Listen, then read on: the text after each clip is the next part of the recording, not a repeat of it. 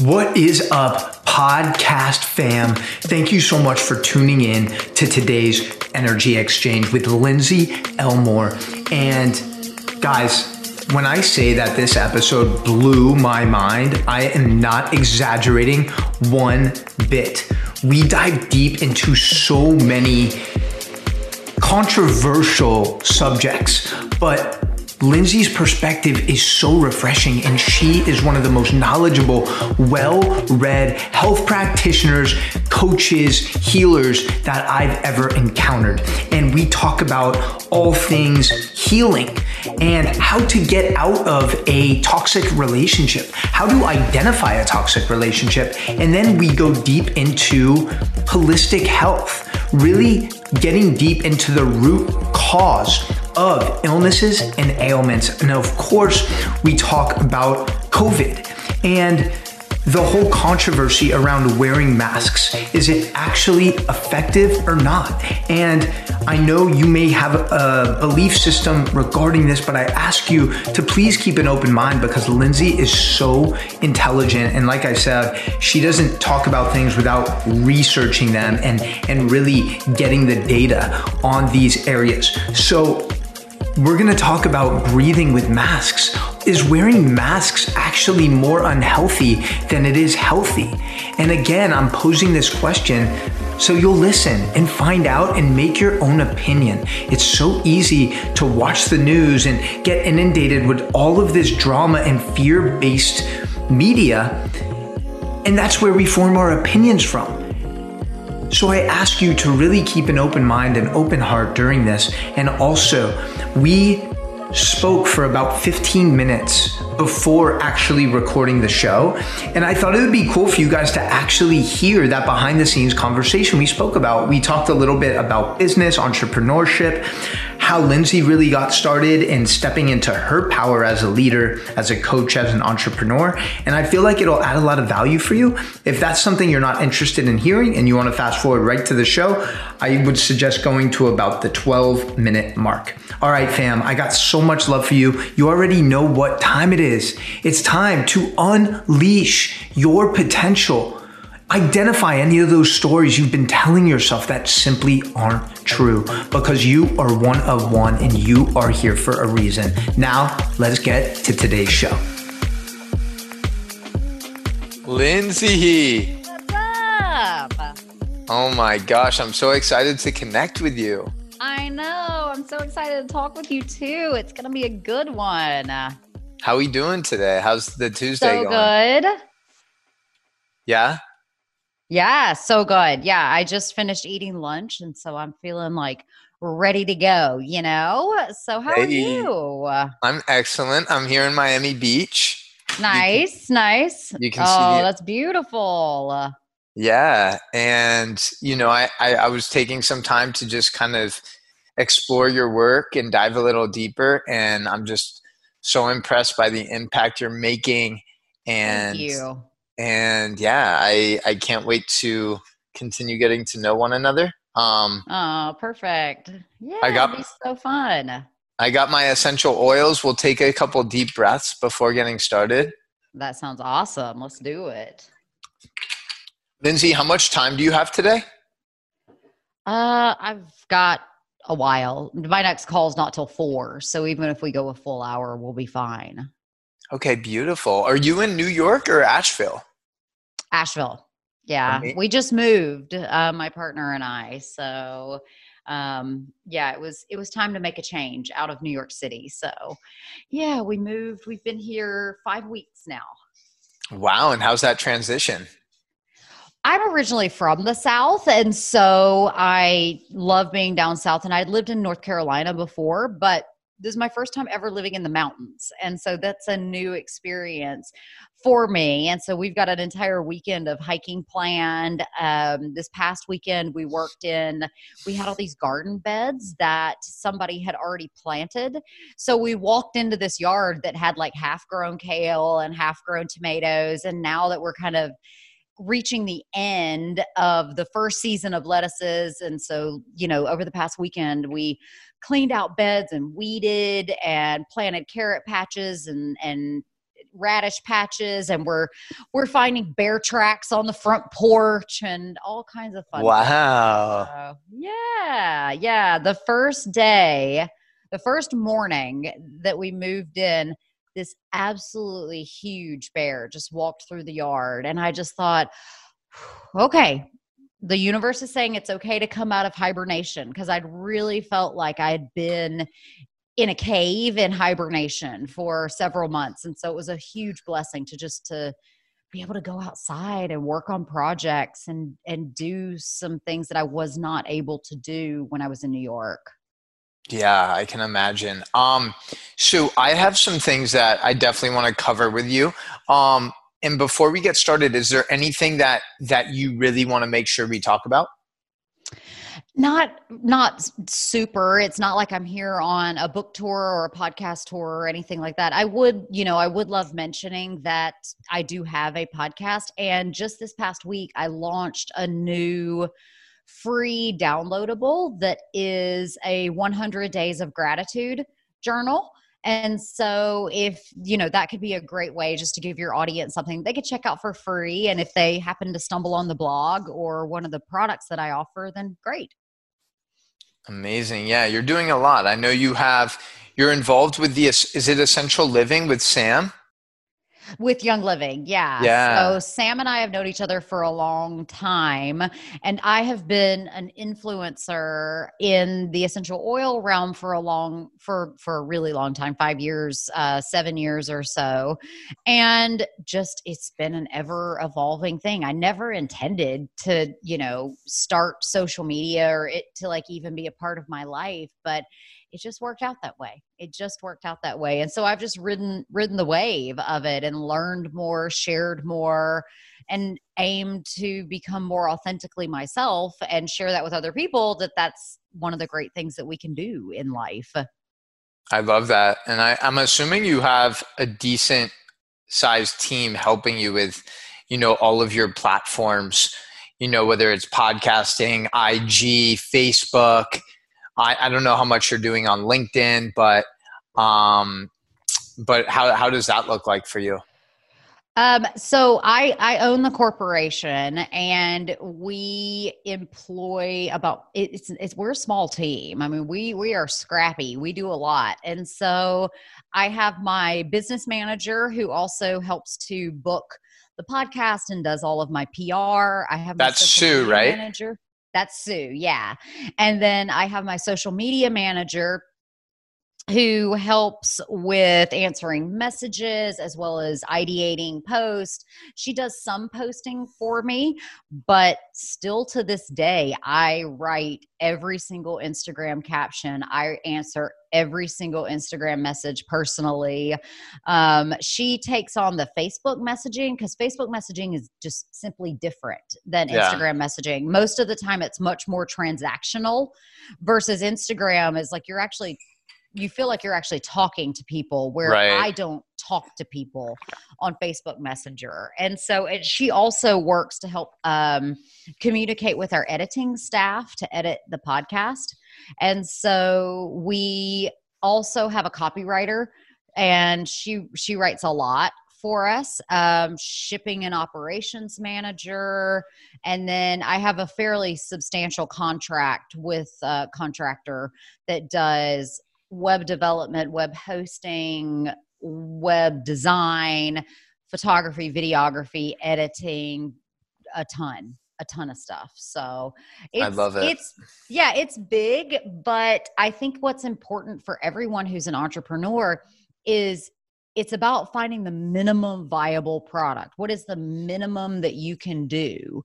And I remember, I started like every entrepreneur starts, by yourself, and still to this day, being an entrepreneur is one of those things that you don't fully realize how much time you spend by yourself on your computer, but you do. And that's what you want. If you're passionate about what you're sharing, and if it means enough to you to share it over and over and over again, it just perpetuates itself. And eventually you just can't get away from it. So you might as well call it a brand and launch a business, and realize that by you making a living doing that, you're giving value to people's lives. And so you shouldn't feel bad about charging money for what you offer, especially if no one else offers it. And that's the best place to be in. 100%. I love that. Yeah. My business partner and I, he helped me launch like my first high ticket coaching program. And we actually just hosted a Amplify Your Impact and Income workshop here in Miami Beach for, I'm also in network marketing with an amazing company. I actually sent one to Sam. This is like a powerful mushroom blend, but really empowering these young coaches, entrepreneurs, yoga teachers, dietitians, whatever it is. And like you said, like squashing those limiting beliefs around money, because when you realize like you're actually sharing a very valuable gift, yep, it's not, it's almost selfish not to share it. So no, yeah. I mean, especially if you realize that people resonate with what you're saying, like, why would you hold that back from someone? Why would you discredit yourself and say my message is not valuable? The fact is everyone's message is valuable. It just, some people have big voices in the universe, other people work one-on-one, and both are extraordinarily valuable and both are life-changing, either on the micro or the macro scale. And that was a great lesson for me that always helps keep my ego in check, is in the eyes of God or the universe or the greater or my highest self or whatever you say, the universe doesn't view it any differently. If you make a positive impact on one person's life versus a million people's lives, the universe doesn't see it any differently. If you are kind to one person for 30 seconds throughout your day, and you didn't have to be, versus if you like went out of your way and were kind to every single person that you could possibly find everywhere. Right. So I just think it's about us uncovering who we are and allowing ourselves the freedom to actually be that person. And then the magic starts to happen. The kindness and the joy and everything just flows right out of you. It becomes so easy to create more of the world that you want to see. That's powerful. I love that. And, wasn't even... What just happened? I lost you. You lost me? Do you have me now? Yes, there we go. Awesome. I just changed the speaker view. So my team's going to make micro content from this, some video, and okay. I think side by side typically aesthetically looks the best. So I wasn't even planning on like recording what we just talked about, but I think it'll actually provide a lot of value. So we'll just keep it in there and let's just get started. I'll hit the intro later when I have your bio on hand. But Lindsay, I'm super, super excited to have you here and share you with my community. And thank you. Yeah. And you have such an interesting background. So can you just give us a quick little story about how you got and became so passionate about what it is that you do? Well, I think as everyone, we all go through bumps and bruises along the way of who we are. And that helps us to become greater and greater versions of ourselves. And so for me, I experienced some really tough times early in life that caused me to very much turn inward. And I really struggled with processing my own emotions and where do I belong, because now I feel lost. And, as we do, we kind of put that down and say, it's going to be okay. And so I went past years and years of self-hate and self-doubt and abusing myself with food, abusing my body through really painful workouts, all of the things. And I realized at some point in time that I was in a situation where I had to make a change. I had torn my ACL when I went on my first ever skiing trip. I couldn't sit squarely on my bum, and that landed me in the chiropractor's office. I told the chiropractor that I had had insomnia, and she sent me to the acupuncturist's office. That opened my eyes to, wait a minute, there's some really different ways about looking at health. Because, I'm in pharmacy school at the time. I have a degree in chemistry. There is a lot of steps along my journey that seem divergent. Are you in your early 20s at this point? Yeah, I'm in my early 20s at this point. So I graduated high school, got my bachelor's, and now I'm in pharmacy school. And my first year of pharmacy school, I tear my ACL.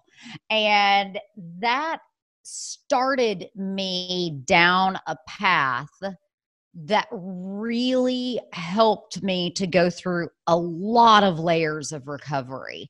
So first step was the chiropractor and realizing, wait, this thing that everybody kind of says is wackadoo just helped me immensely.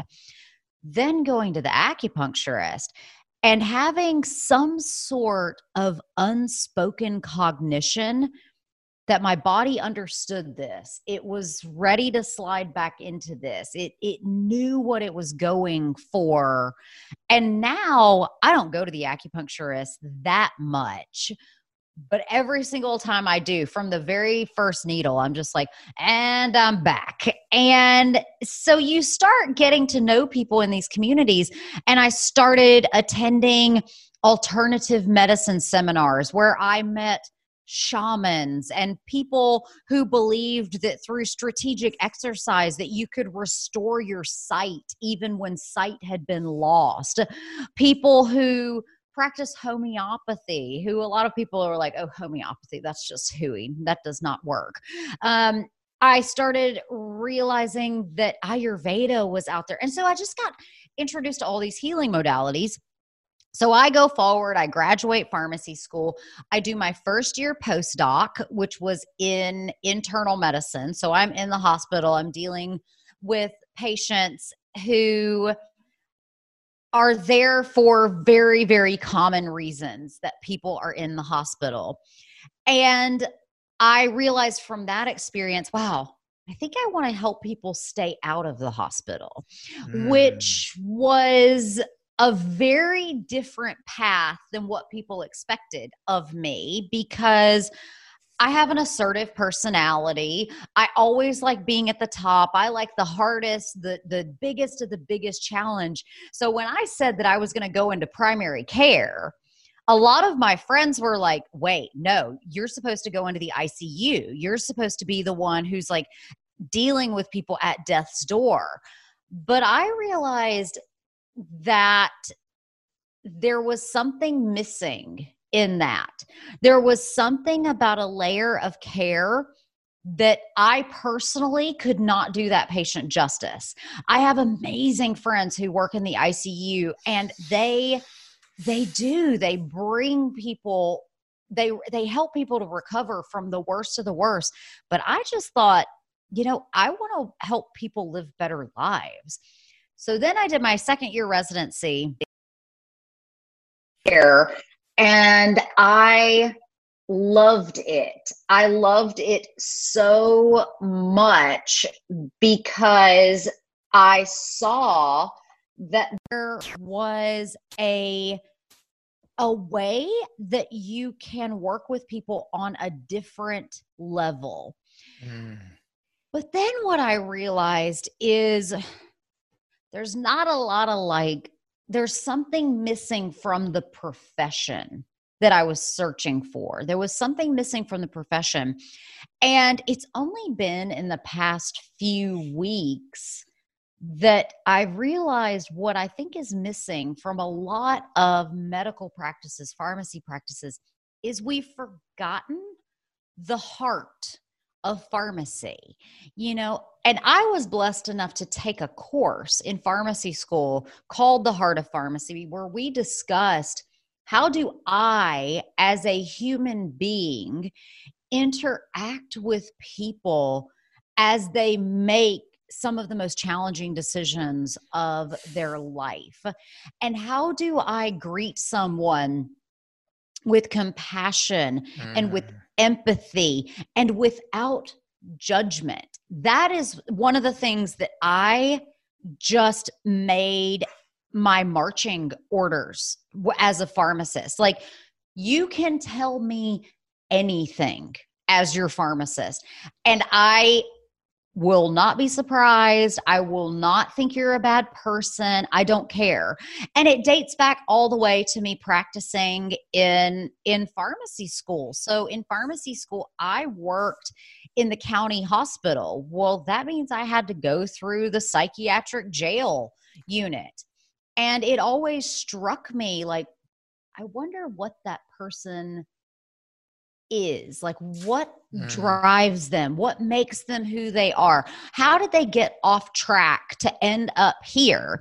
Because I've realized that a lot of the time it's not just, oh, you're a product of all your bad decisions.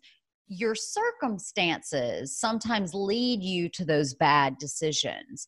So I was always a weirdo pharmacist that wanted to actually sit down in a patient's room and be there for an hour and actually go through their medications and really make sure they understood them. And I wanted to know that they were seen as a person. It didn't matter where I was, what clinic I was in. I worked in a methamphetamine rehab clinic specifically for gay men. I worked in opioid addiction clinics where half the time people would come in and be like, I don't need methadone today. Where's the clean needles? And you're like, don't get HIV. Come back immediately if you do. And you just take care of people where they are.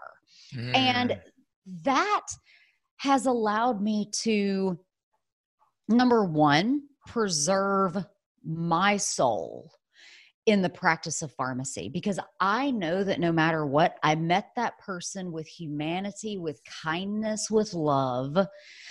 And it's also given me the opportunity to show people a different way that medicine can be. So if I can do my part to put the soul back into the way that we approach our healthcare, great.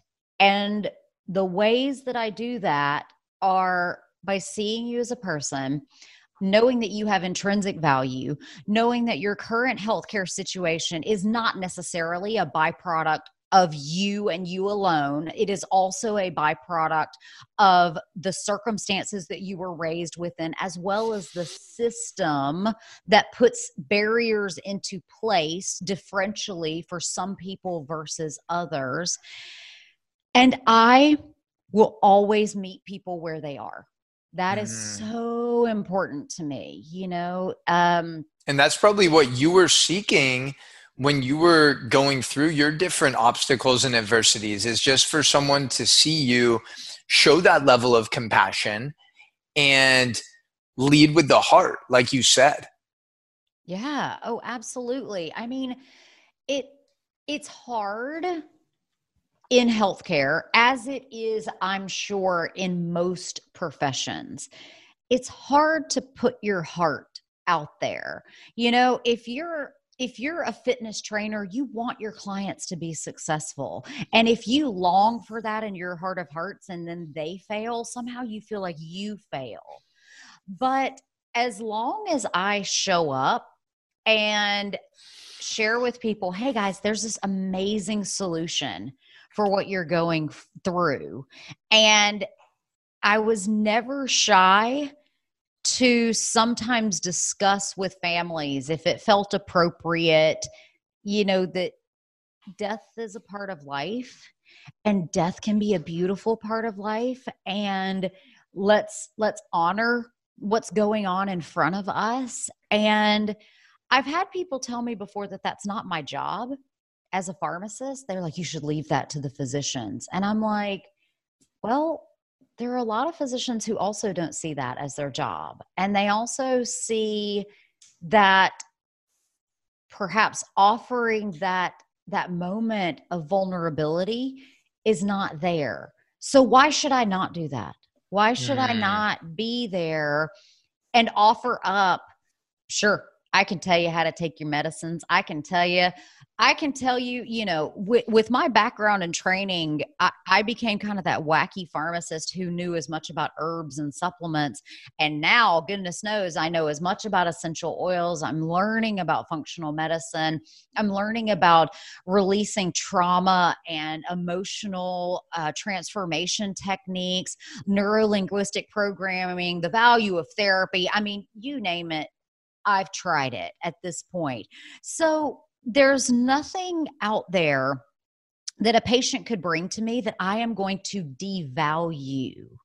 You know, I think so many people walk into their pharmacy and they pick up an herb off of the shelf and they just say, hey, doc, do you know if this is safe with my medications? And the pharmacist says, I have no idea. I'll talk to your doctor. Lindsay, let me ask you, because as you've accumulated all of this knowledge in the holistic space of health, I imagine there was a little bit of this internal battle, this tug of war, because as a pharmacist, you're prescribing, you know, different pills, different medications, and you probably are also thinking like, hey, there's much more holistic, healthy ways to actually penetrate the root cause, right, than just address the symptoms. So was that something that you encountered in your experiences as a pharmacist? Oh, 110,000%. I mean, there's nothing seemingly more frustrating than having someone in front of you who's, 40, 50, 60, 80 pounds overweight. And I'm not,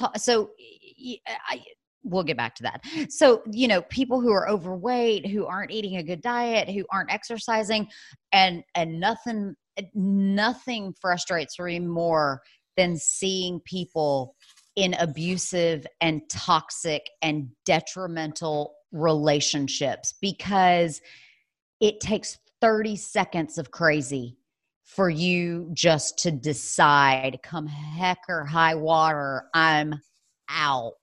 I don't care. Deuces. I'm out.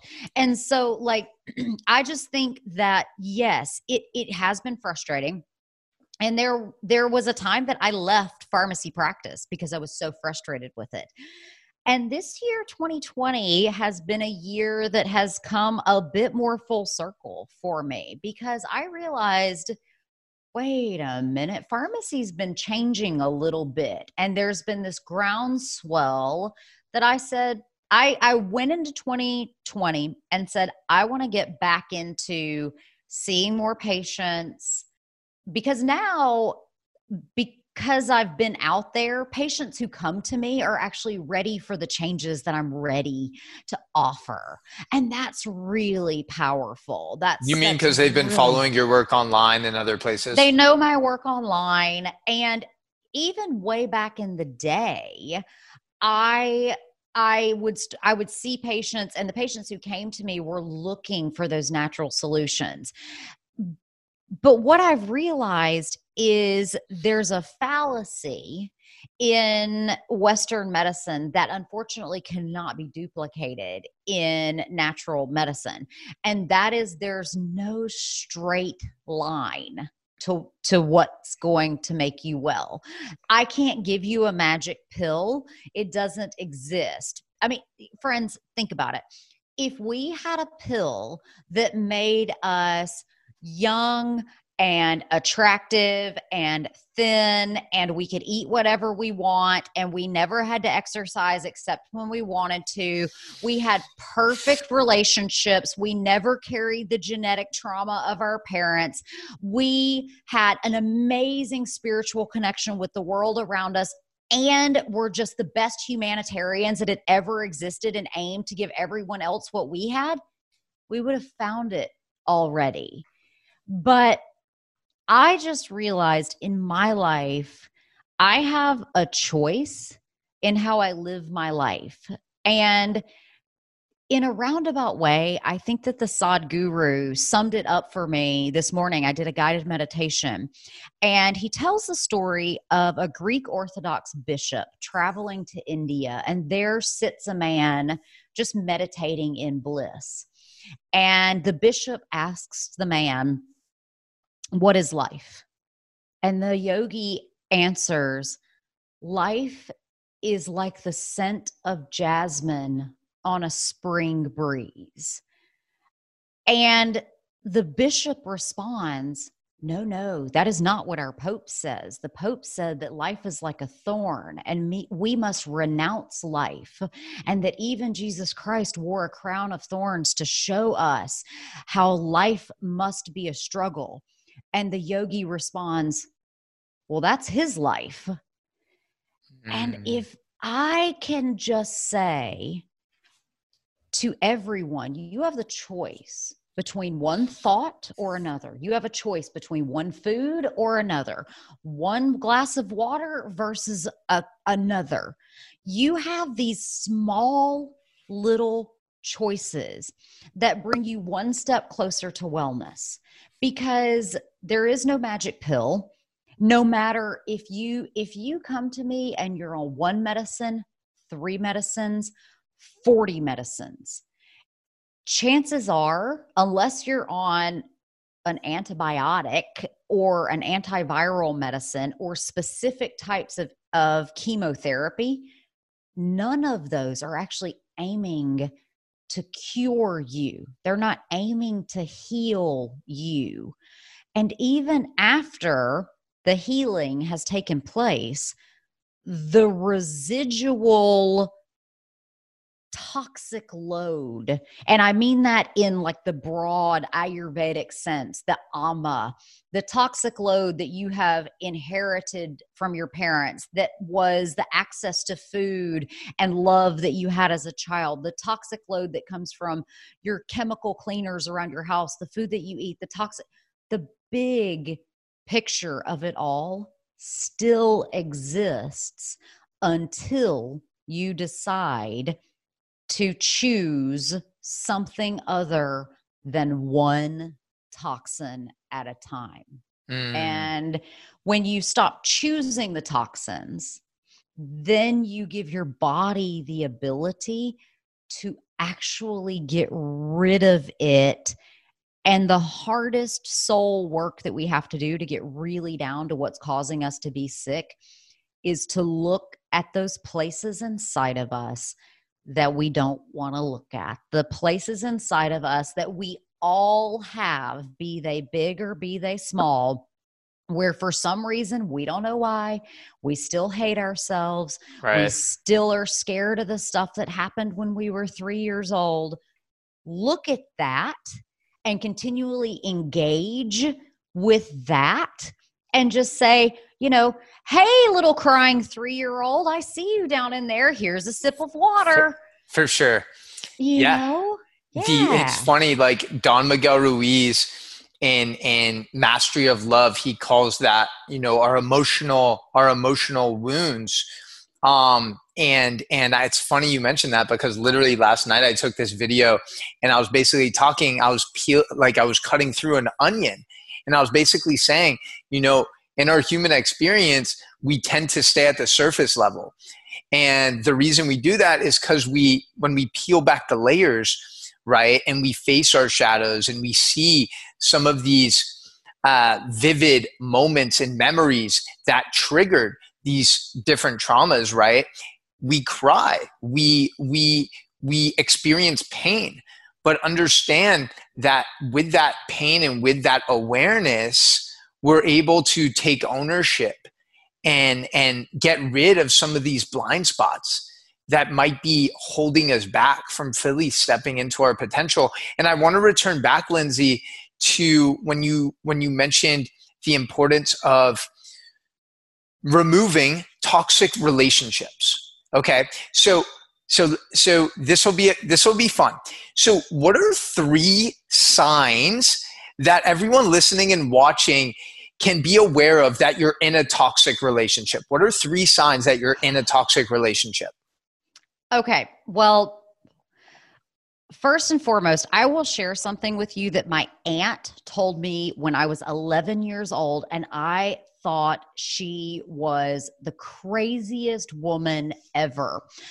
But she said, if you are dating someone and you ever have a fight where it's so intense and you feel like you have no other choice, she said, if you feel backed into a corner and like you have no other choice than to come out swinging, you might as well just end that relationship right then. There's no point in going forward. If you have a partner who is so unwilling to hear your side of the story, your side of the equation, that's not a great sign. And so I think now that I'm older, a more gentle way to say that is if you consistently feel like your partner does not hear you or that your friend does not hear you, one-sided relationships of all kinds are very important to eliminate. If you have a friend who also, it just brings so much stress, so much drama. Every single time you talk to them, it's another problem, or it's this, or it's that.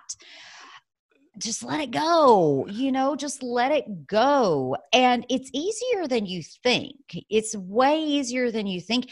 And you don't have to be mean about it. I think so many people, especially women, are like, oh, but they might think I'm not nice. Well, nice chicks and nice guys finish last, because you know what Mr. Nice Guy does? Tries to please everyone instead of being who you authentically are. As I've gotten older, I have also cut out relationships of and I think especially right now I truly believe are becoming more awakened as a society. And I think that many of us who aren't out there on the pedestal screaming and yelling about everything that's wrong with the world, I'm just over here raising the earth. Can we just raise some earth energy right now? And I think that if you are in a situation where you're making positive changes in your life and you look back and you say, wow, I really like that person, but every time I'm around them, it's just, how drunk can we get? Or what gossip can we spread? Or what person can we talk bad about? Let that go, because all of that pervades your thought process. Another lesson I learned, it speaks to this lesson I learned as a child too. If you're standing on top of a chair where you've got amazing ethics, where your heart is so full of kindness that it flows to other people, where you've got a meditation practice and a healthy eating practice and a this and a that, it is so much easier for someone to pull you down off of that chair than for you to lift someone up. So another thing to think about is, am I constantly pouring my efforts into helping someone else improve their life, and they are not simultaneously doing that same thing to me? And maybe you're 3 years into it of hey, let's go to the gym. You keep saying you want to lose weight. It's January the 3rd. We promised to do this together. Move on, because if you tie your success to someone else's success, you're in really bad shape. I love that. I also think that trust is a huge thing, especially in your most intimate of relationships. So with your partner, with your spouse, I knew I was in a really good relationship with the man that I'm with now when he asked me, "Hey, can I borrow your phone?" And I didn't even look up. I didn't think about it. I just handed him my phone.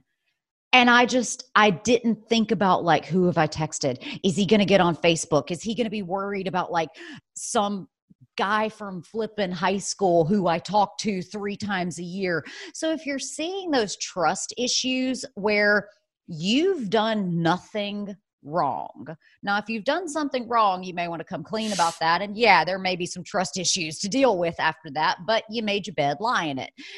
But if you've done nothing wrong, well, then your partner has underlying trust issues that were either inherited from parents or have to do with being hurt in the past.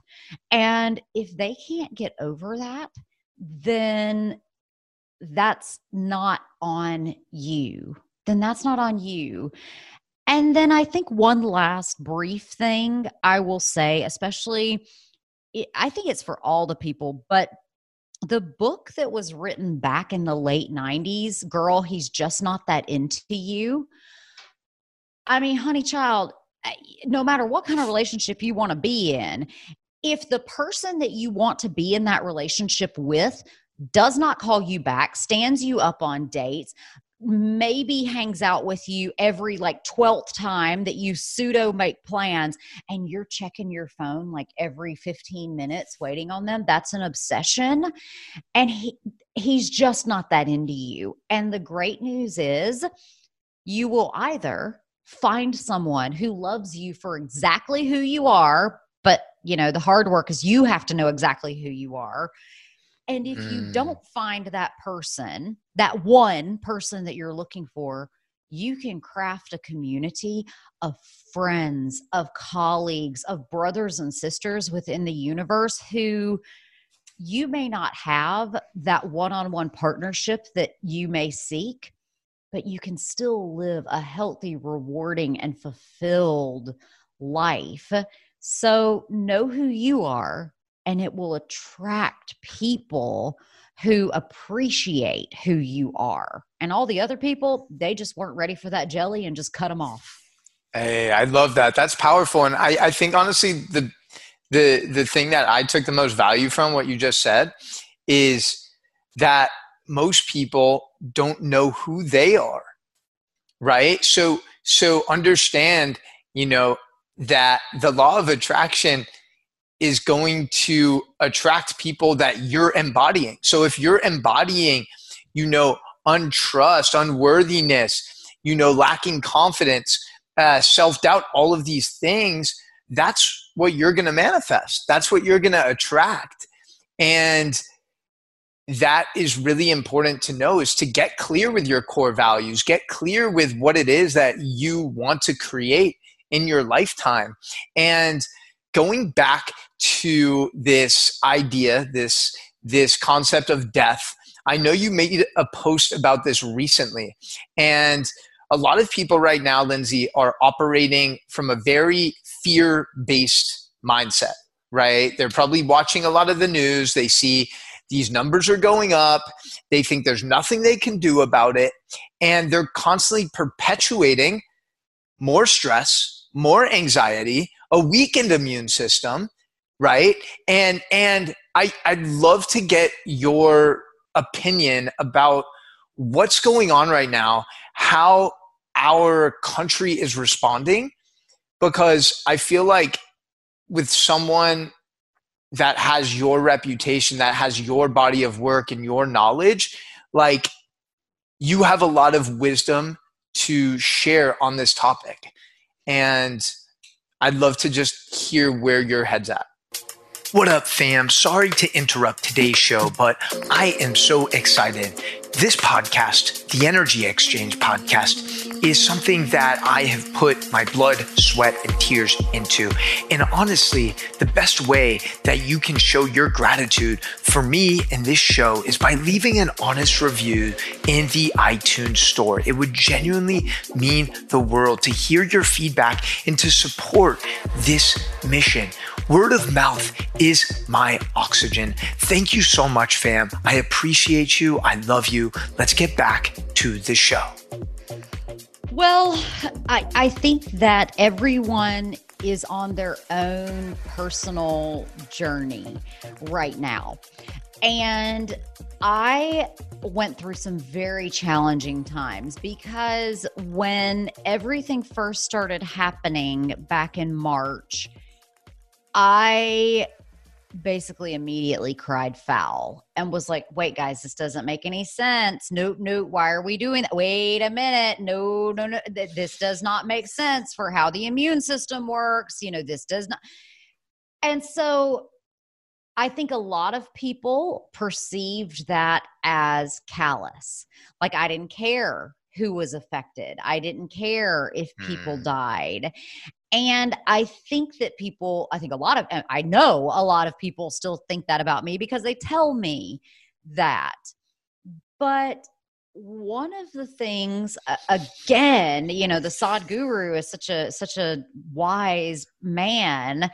And another thing that he said one time was, how can you be happier day to day?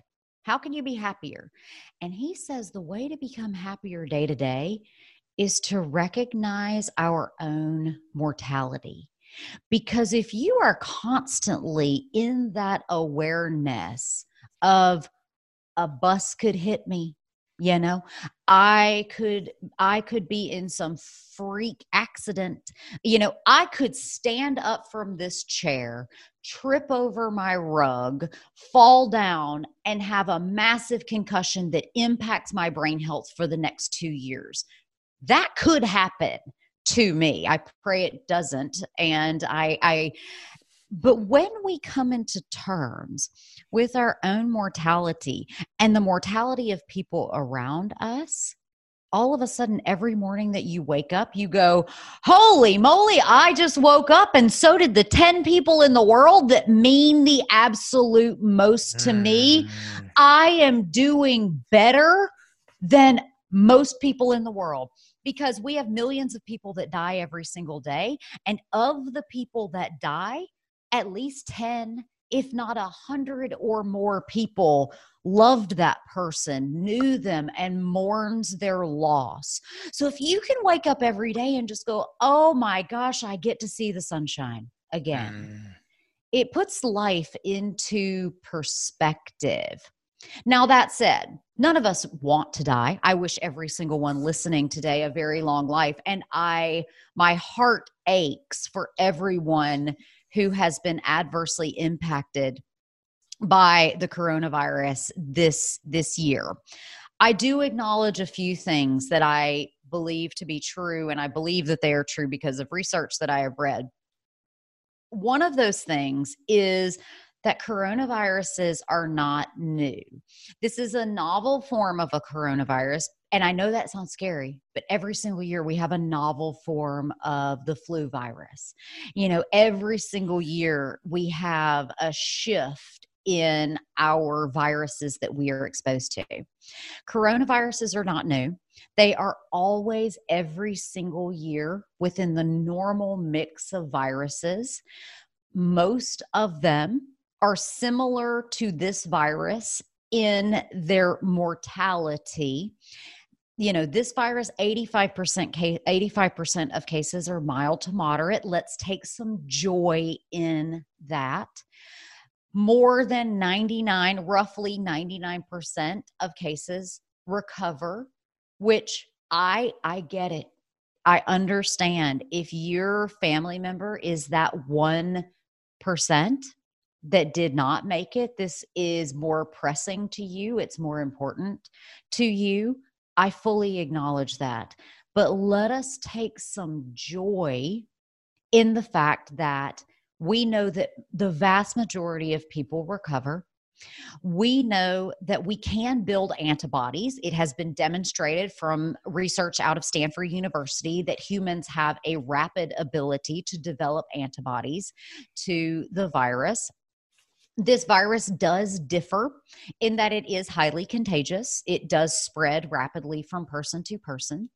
But here is another thing that we need to keep in mind is in general, and we are seeing this changing, but in general, it is a way for us to take a look at how our systems are failing our health and wellness. It's a way for us to take a look that a solid half of deaths from coronavirus this year have been in nursing homes. Well, that doesn't say anything for the general health of the population, but it says a whole heck of a lot for how we as a society value the lives of people who live within nursing homes, which are chronically underfunded, chronically understaffed, chronically putting the most vulnerable people.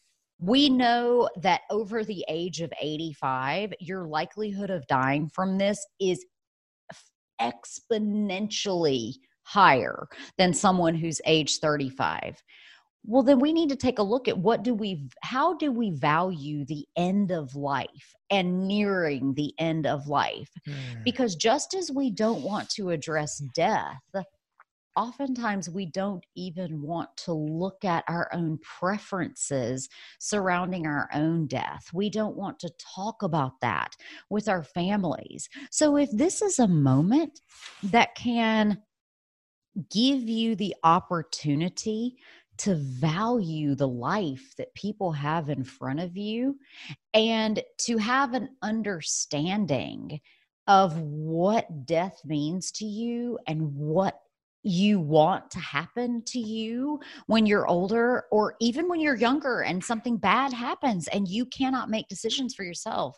It's a great time to have those kinds of conversations.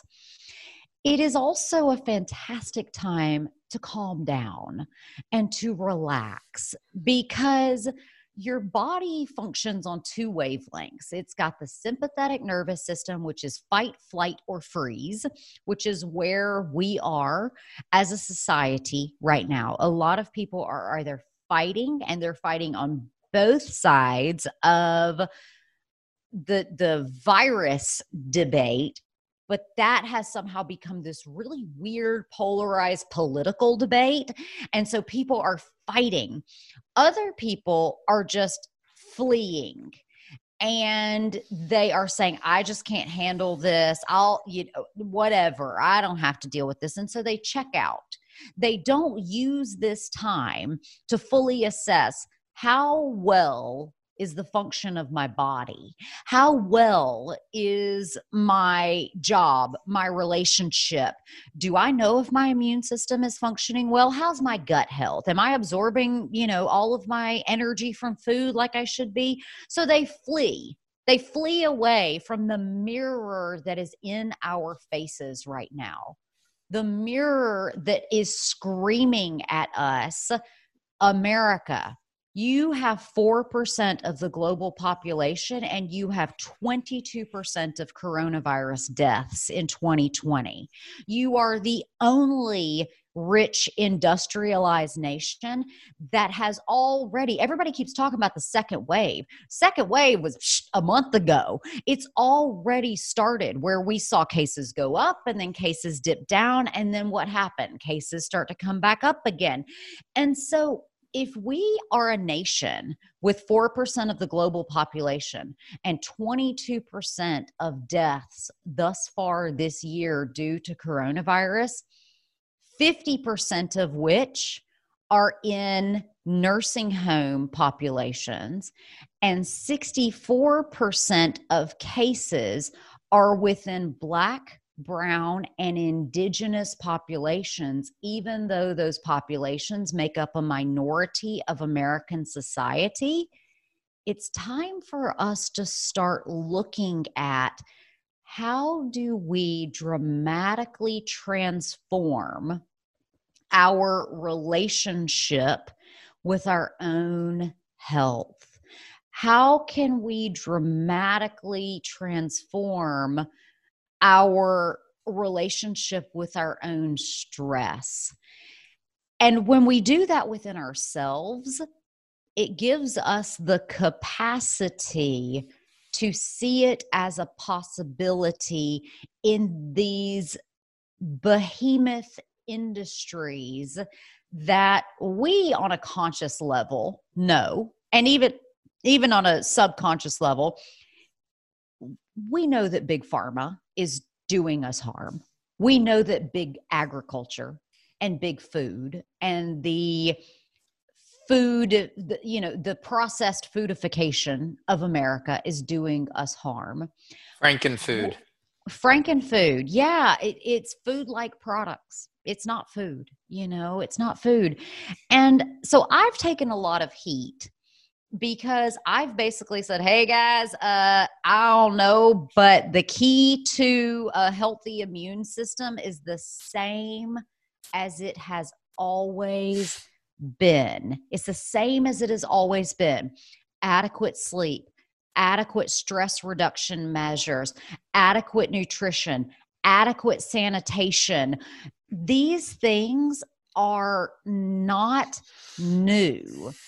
And the fact that we are trusting in an entire shift in society that we've never seen before, and we're now, people tell me all the time, Lindsay, it's just common sense. Of course you should be social distancing.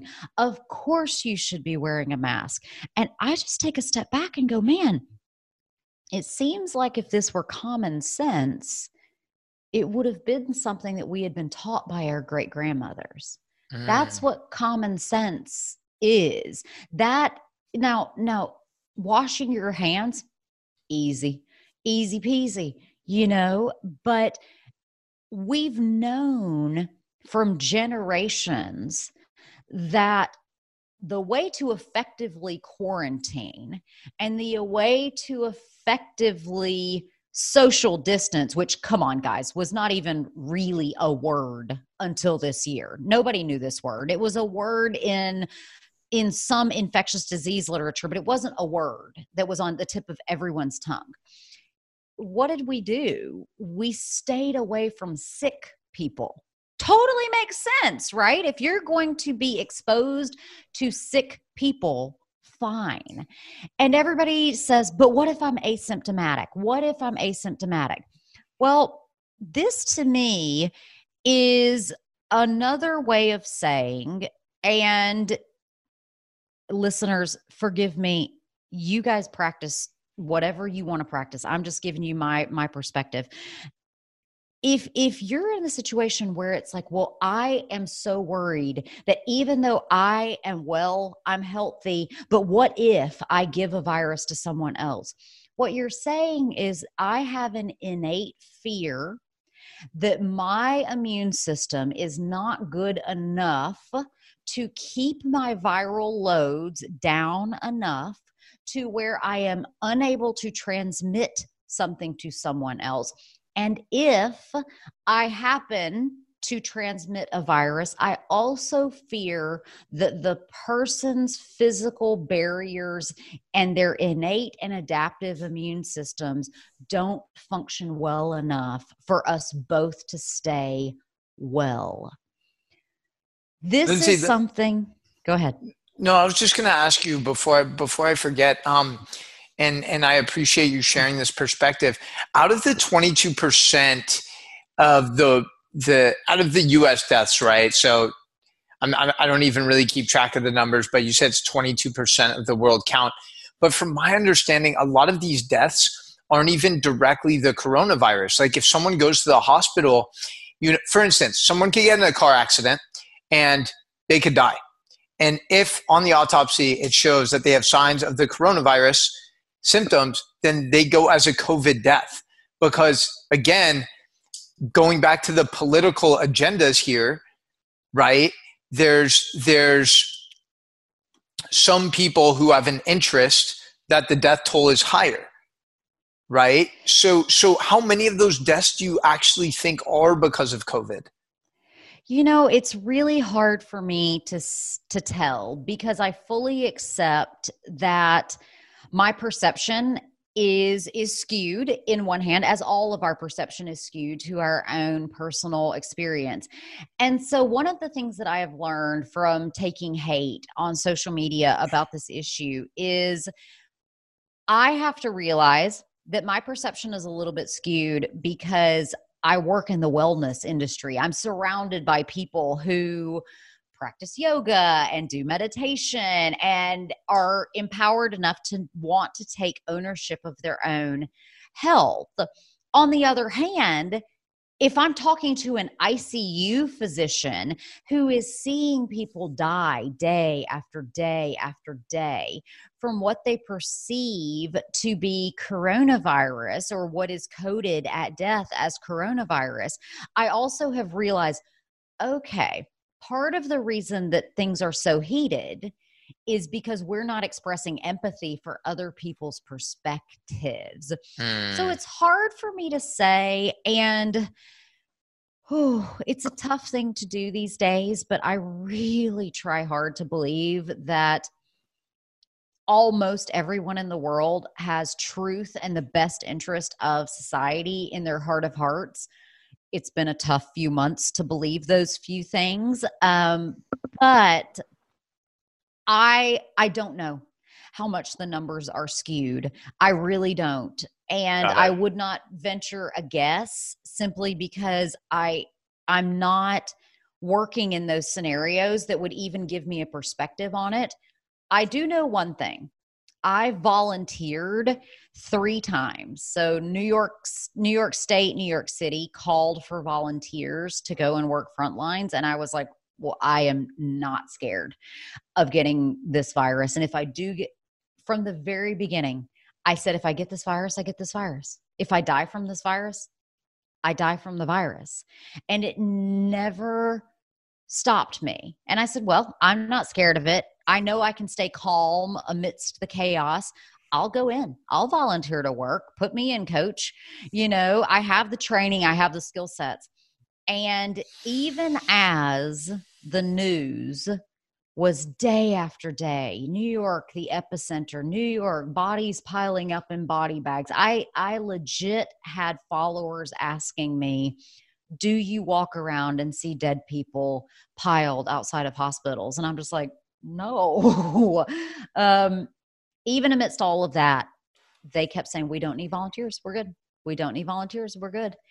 And I think one of the greatest detriments that was made in the management of the coronavirus, which I truly believe led to an excess of death, is that we were so scared of overwhelming the hospital systems that we would transfer patients out from the hospital directly back to a nursing home or to a skilled nursing facility, where you basically created an incubator for people to contract the virus and, unfortunately, to die from the virus, because they were the most vulnerable populations to begin with. What I do know to be true is that we as a society have been complacent with living ever so slightly closer to death than we need to be. We live just a few pounds overweight, or maybe 10 pounds overweight, or 15 or 20 pounds overweight. And not all overweight and obesity is the same. It's not all considered the same. But if you were once thin and now you are overweight, that weight has been accumulated over time. Now, if you are an Ayurvedic kapha body and you've got a beautiful distribution of a larger frame that carries more fat molecules on you, but it's not around your midsection, this is a completely different thing. But if you have that toxic fat that's hanging around your midsection and you still eating the processed foods and you're still just taking maybe just 1 or 2 medications a day and you're not exercising and you have a stressful relationship, now is your moment to say, I can do small things each day. Not big stuff. I'm not asking you to transform your whole life and go live in an ashram in India. I'm talking about, can you spend 3 minutes today meditating? Can you drink 1 less coffee tomorrow than you did today? Can you go outside and breathe fresh air 10 times? No, people can't, Lindsay, because they have to wear a mask outside and they can't even inhale proper amounts of oxygen. Oh man, it's ridiculous. I see people at the beach here wearing masks. And it's hot outside, y'all. It's 95 degrees out here. Like I said, everyone has to go through this emotions with their own things and with our own approach to it. I have decided, like every other part of my practice, I will meet you exactly where you are, wherever that is. I personally remember all the way back in pharmacy school being taught that masks don't work. We have an abundance of literature that show that they do not, even in surgery, reduce infection transmissions. And we have decent evidence to suggest that cloth masks may increase the risk of infection transmissions. And so when I look at the literature, because there's an abundance of it now coming out that's like, but masks do work. So there are a couple of things that I think we have to keep in mind. If you are choosing to wear a mask, make it worth your while, because most people are just going halfway, because let's be honest, the mask is uncomfortable. You are continually, so breathing does more than just oxygenate our body. Breathing also does this absolutely critical thing in your body called help to manage your pH. So every time that you breathe out, you are not only breathing out carbon dioxide, but you are also breathing out carbonic acid. And so within that mask, you are also accumulating more and more acidic air. And so we need to be aware and conscious about, we know that our pH of our body is critically important, and maintaining an alkaline pH is critically important. So also, if you are choosing to wear a mask, you better make sure it fits. I see people all the time with fogged glasses. Your mask doesn't fit. If it's got an open bottom, you are no less at risk than you are without the mask. Another thing that is detrimental to human health from wearing masks is a lot of people transform from nasal breathing to mouth breathing, because it is easier to breathe through your mouth inside of a mask than it is to breathe through your nose.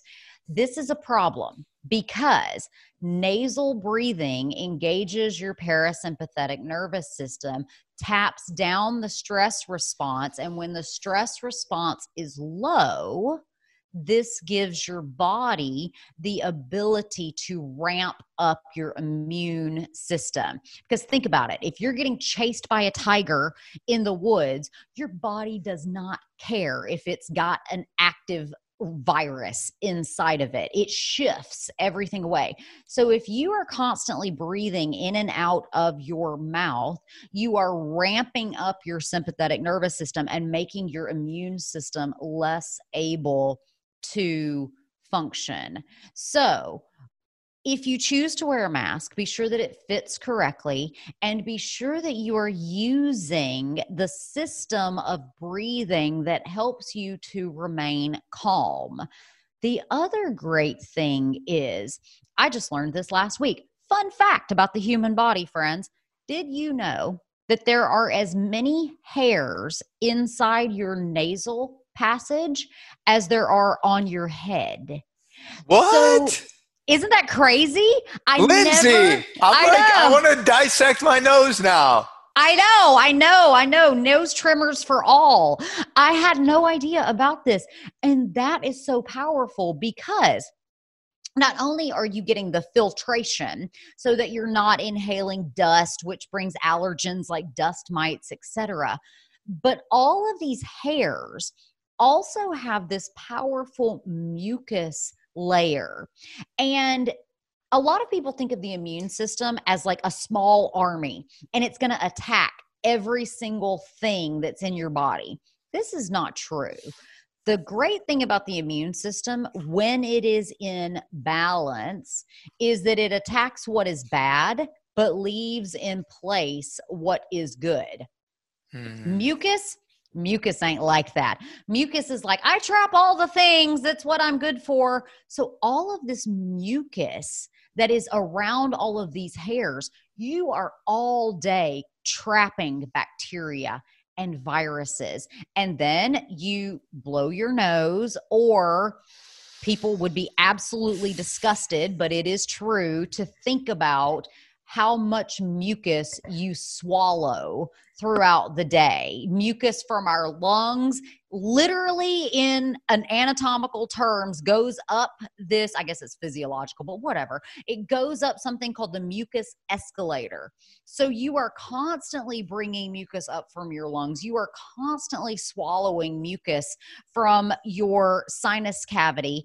And that is because all of that mucus gets down into your stomach, and your stomach acid kills it, assuming that you're not on some sort of acid blocking medication, which may increase your risk for bacterial and viral infections because you're not able to kill them with your stomach acids. And Lindsay, sorry, finish.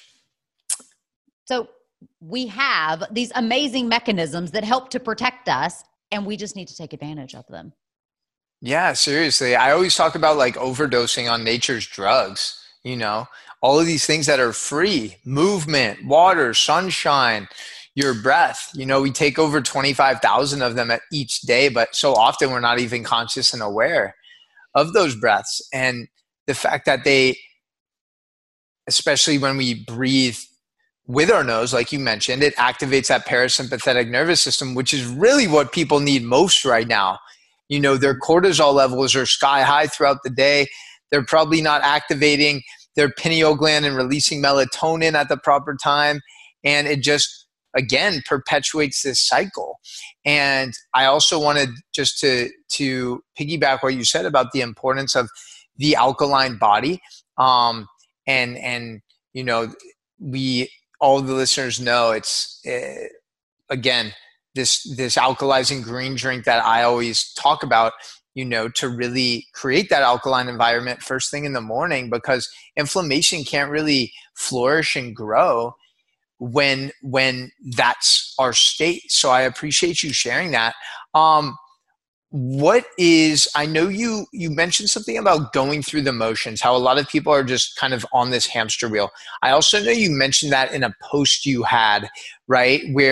Where you said that a lot of women specifically are going through the motions.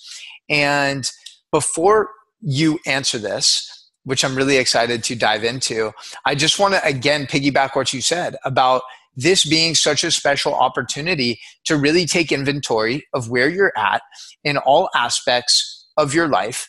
And like you also said, these small incremental changes are so powerful. And a lot of times people get overwhelmed and they try and make 5 changes in 1 week. They try, hitting CrossFit, doing yoga, waking up at 4 a.m. and going vegan all in the same week. And that shit's just not sustainable. No. And each time you master one of these little small incremental changes, you release dopamine and you cultivate confidence, right? And momentum for whatever's coming next. So sorry for interrupting, but what did you really mean by saying that women, a lot of women right now are going through the motions? Well, I think that women are often given this perception of what we're supposed to be. We're supposed to grow up, get married, have kids, be the peacemaker, be the one who plans all the PTA meetings and all of the things.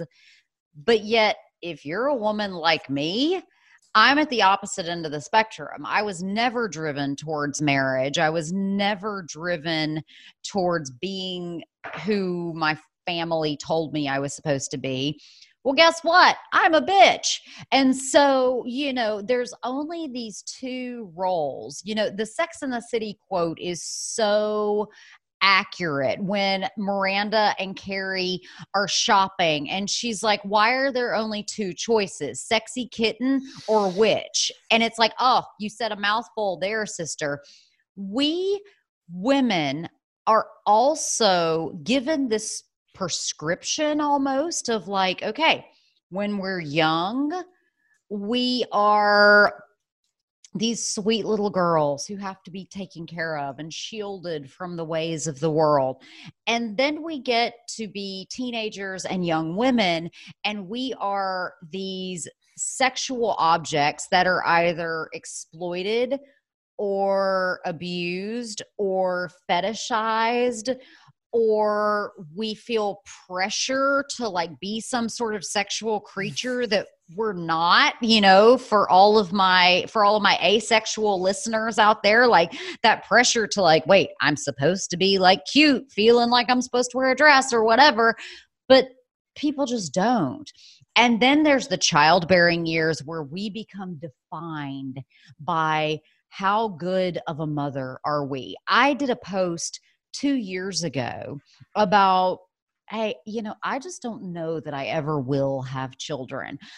Up until that point, I had no idea that mother-less shaming, like child-less shaming, was a thing. I didn't know that women would go out of their way to be like, children are the greatest blessing that you will ever have, and to miss out on that is missing out on one of the greatest blessings of God's world, and blah, blah, blah. And I'm like, for you, that is true, but that is not true for me. So we go through this next season of life where we're defined by motherhood, and mom guilt is real. You can never be a good enough mom. You're either the tiger mom who's overbearing and blah, blah, blah, or you're the absentee mom because you're the breadwinner of the house and how dare she work that high power corporate job or serve in political office or whatever. And then after that, there is menopause, which has somehow been defined.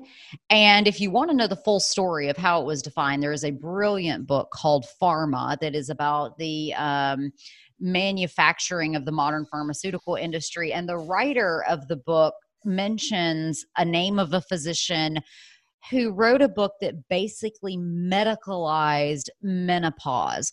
And the way that he medicalized it was by saying that after menopause, women become frigid and they get dry in their vagina and they lose their sexuality and they lose their ability to have emotional connections with people. Well, that's just crap. Like, that is not true. And we see a resurgence of women in their 50s, in their 60s, in their 70s, some women even up into their 80s that are still full of life and zeal and passion and drive. And when J-Lo performed at the Super Bowl this year, it was like, we had this image. I know, like, she's 50 some odd years old, and we think of like 50 as being ancient, and that's crazy, And so I think when we have all of these defined roles of what we're supposed to be, a lot of women fall into them, and they just want to realize, okay, well, I'm keeping going. I'm doing the things. I've got the gold star as a mom. I've this, I've that. But if you never stop to ask yourself, what am I passionate about? What do I want? What do I think my contribution to this world can be that will change the world, to make the world that I want to see, the world that I want my kids to live in, my grandkids to live in? Well, you're wasting it, sister. Here I go straight back to the Sadhguru. If you're in bondage, you can grieve your bondage. But if you are grieving your freedom and you are face to face looking in the eyes of, I see that just on the other side of this fence of fear, or this fence of what I'm supposed to do, is the art classes I've always wanted to take, the gardening classes I've always wanted to take, the vacation with my girlfriends that I've been putting off for 5 years, the yoga class that, dang it, I want to go to 3 nights a week, and I'm going to stop feeling guilty for getting a babysitter, or I'm going to ask my partner to not babysit our children. Because if you have children with a partner, when you ask your partner, can you babysit? That's not babysitting, sister. That's called parenting. And so we need to ask for more, because a lot of women, women are always told, you can have it all. You can have it all. No, you can't. You cannot have it all. Not at the same time. You can have it all, just not at the same time. You cannot simultaneously be the mom who's on every committee at school, who does all of the household chores, who does all of the cooking, who does all, Lord knows, who does all of the homeschooling these days, and who works a high-power corporate job that puts food on the table for your family as well as 50 other families. Right. You can't have all of that. That's just going through that sounds so overwhelming. I know, it is. It is. And yet it just takes some courage. And really and truly, I remember, I think I was about 27 years old when this happened. And I remember pacing through my backyard on the phone with my mother, telling her, I love you. I respect you. I will never leave you. You will always be my mother, but we're done with you telling me what I'm going to do and what I'm not going to do with my life. This conversation is over. Wow, that's powerful. So question about that, and I definitely agree with you. I think it's prevalent with men and women. I think there's all these societal expectations, and those oftentimes hinder us from really stepping into our true authenticity, right? And especially with women and social media, I feel like so many women now, especially if they are attractive, it's like they tie their whole self-worth to their appearance. And it's like, and I encountered this a lot, with girls that I'm friends with, and like they're in the spirituality space, and it's like I know them, but they just put out this facade, and I'm like, and I'm like straight up with them. I'm like, why? Like, you don't have to try to impress these people that you don't even know. Yeah. So what was it that really gave you that confidence to have that conversation with your mom and just put your foot down and be like, hey, I'm living life on my own terms? I mean, for me, it was life or death. I can either live my life on my own terms, or I can slowly die on someone else's. And that, I think, is the choice that we all have. You know, the people that struggle with whatever, you know, whatever it is. I've been listening to Julie's Library, which, for all of the parents out there that have young children, this is a fantastic show hosted by Julie Andrews that is her and her daughter and sometimes her granddaughter reading books. It's a wonderful show for children.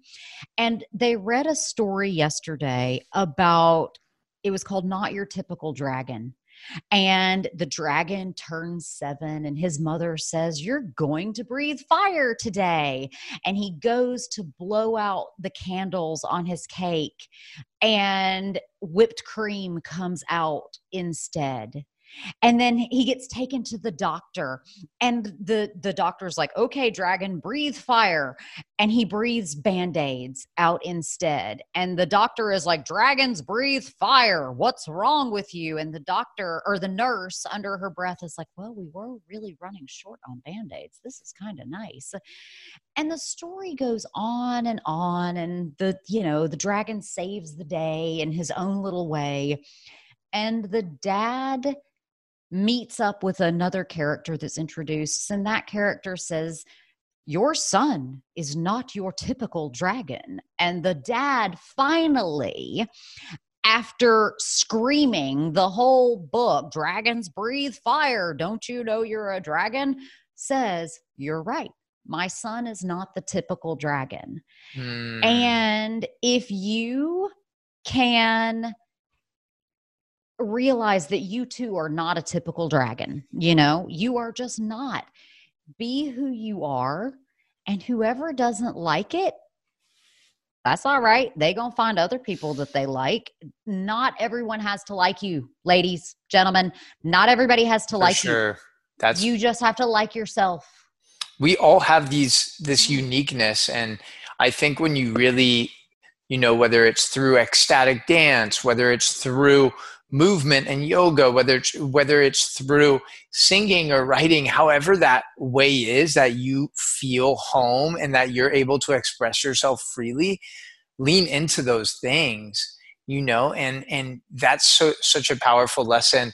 And I know so many men too, like they get held back by this idea of what it means to be masculine, and understanding, you know, and I know you're familiar with this, is like, once you understand the masculine and feminine energies and that they actually work together, and that these are things that you definitely want to be conscious of.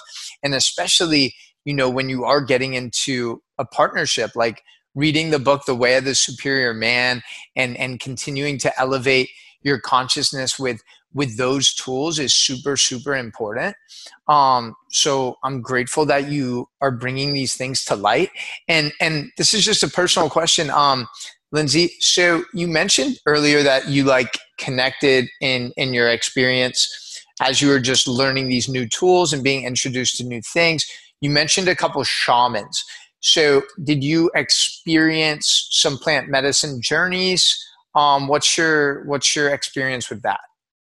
So the one shamanic surgery that I have had was in Zambia. The first shaman I ever met, she's amazing. She's still a friend of mine to this day. She is a shaman who practices like shamanic medicine and is on faculty at the University of Minnesota, who's also a pharmacist. Go figure. She was the perfect person for me to meet early in my career. And so I went to Africa in search of a shaman, and I went because I was on faculty at the University of Zambia. I was blessed to get to help to train the continent's first ever clinical pharmacist. Wow. Thank you. And in Zambia, there are more registered shamans who are members of the National Shamanic Association than there are licensed pharmacists, which I just found completely fascinating. And in Zambia, shamans can prescribe medicines as well, like conventional Western medicines. And so I say, I want to go meet a shaman. Well, it was interesting because my friends that took me out there, they thought I was out there for academic reasons. They thought I wanted to hear about the organization and to this and the that. And I was like, no, that's not why I'm here. That's not why I'm here. And they kept kind of just like, okay, that's cute. Yeah. And I'm like, no, that's not why I'm here. I am here to work with the shaman. That's why I'm here. And they stopped and just stared at me. And the male shaman in the room, he says, well, if you want to do it, you're going to have to agree to get my wife to see you because she's more powerful than I am. And I'm like, okay, where's your wife? And so his wife comes in, she's carrying a baby, and she hands me the baby. The baby like looks at me and just starts screaming. And I'm like, it's okay. It's just, it's just me. And, their older children are like peeking around the corner of the house. Like, who is this woman?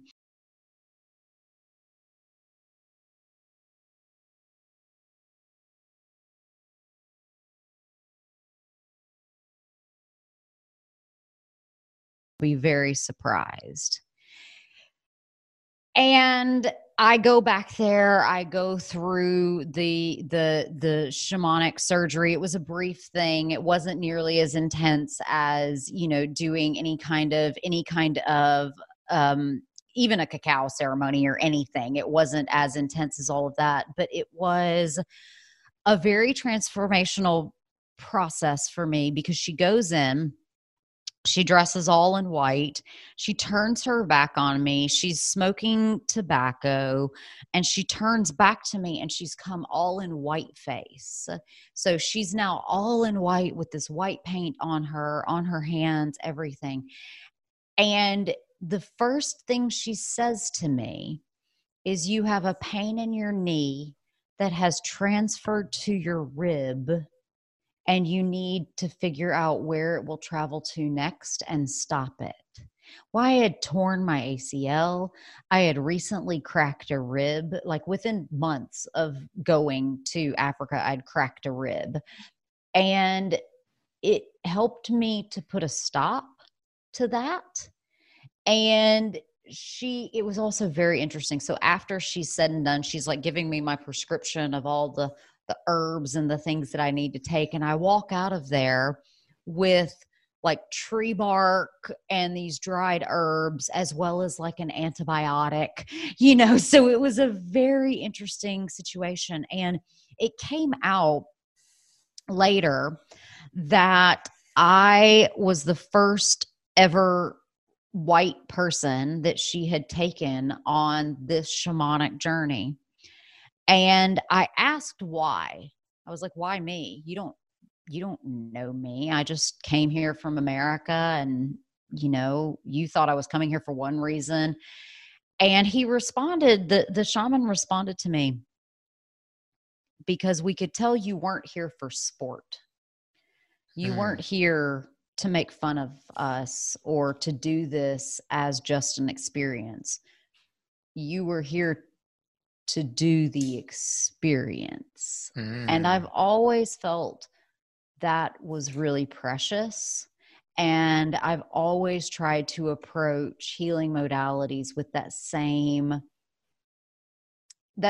openness, that same vulnerability, while also keeping up enough barriers to not allow any kind of abuse, and recognizing that intuition early of like, there was absolutely no reason to do that yoga adjustment like that, And so keep holding that space for true healing while also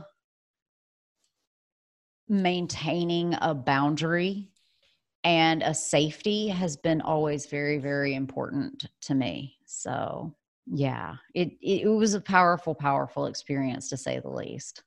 So that just kind of gave you the awareness of like, okay, this is something I need to address.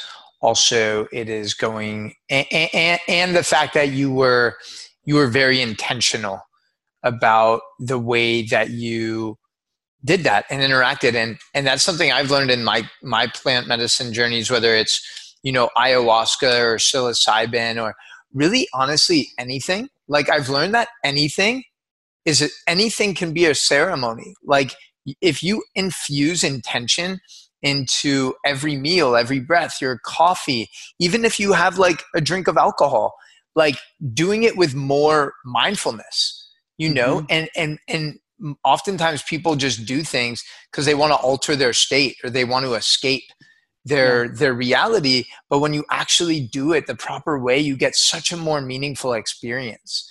And I think that's kind of what it reminded me of when you kind of told that story.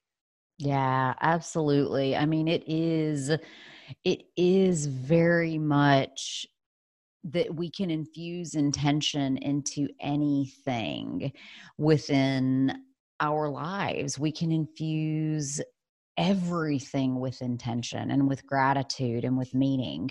One of my pharmacy school professors told this amazing story about if you just walk through your day and pause, and every white feather you see, you allow to be a blessing to you, all of a sudden you see white feathers everywhere, and they all give you pause to just have a moment of gratitude, or there's an angel, or there's the sign I needed. There's whatever it is.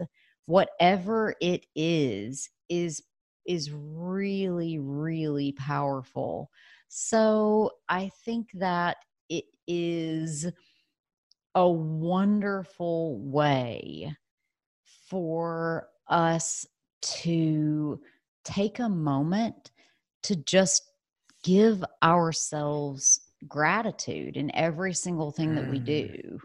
Even if it's something you don't like to do. Well, if it's something you don't like to do, change your language around it and give it a space of gratitude. Yeah. And Lindsay, that's a perfect segue. I know you recently launched this 100 Days of Gratitude. Can you tell us a little about that?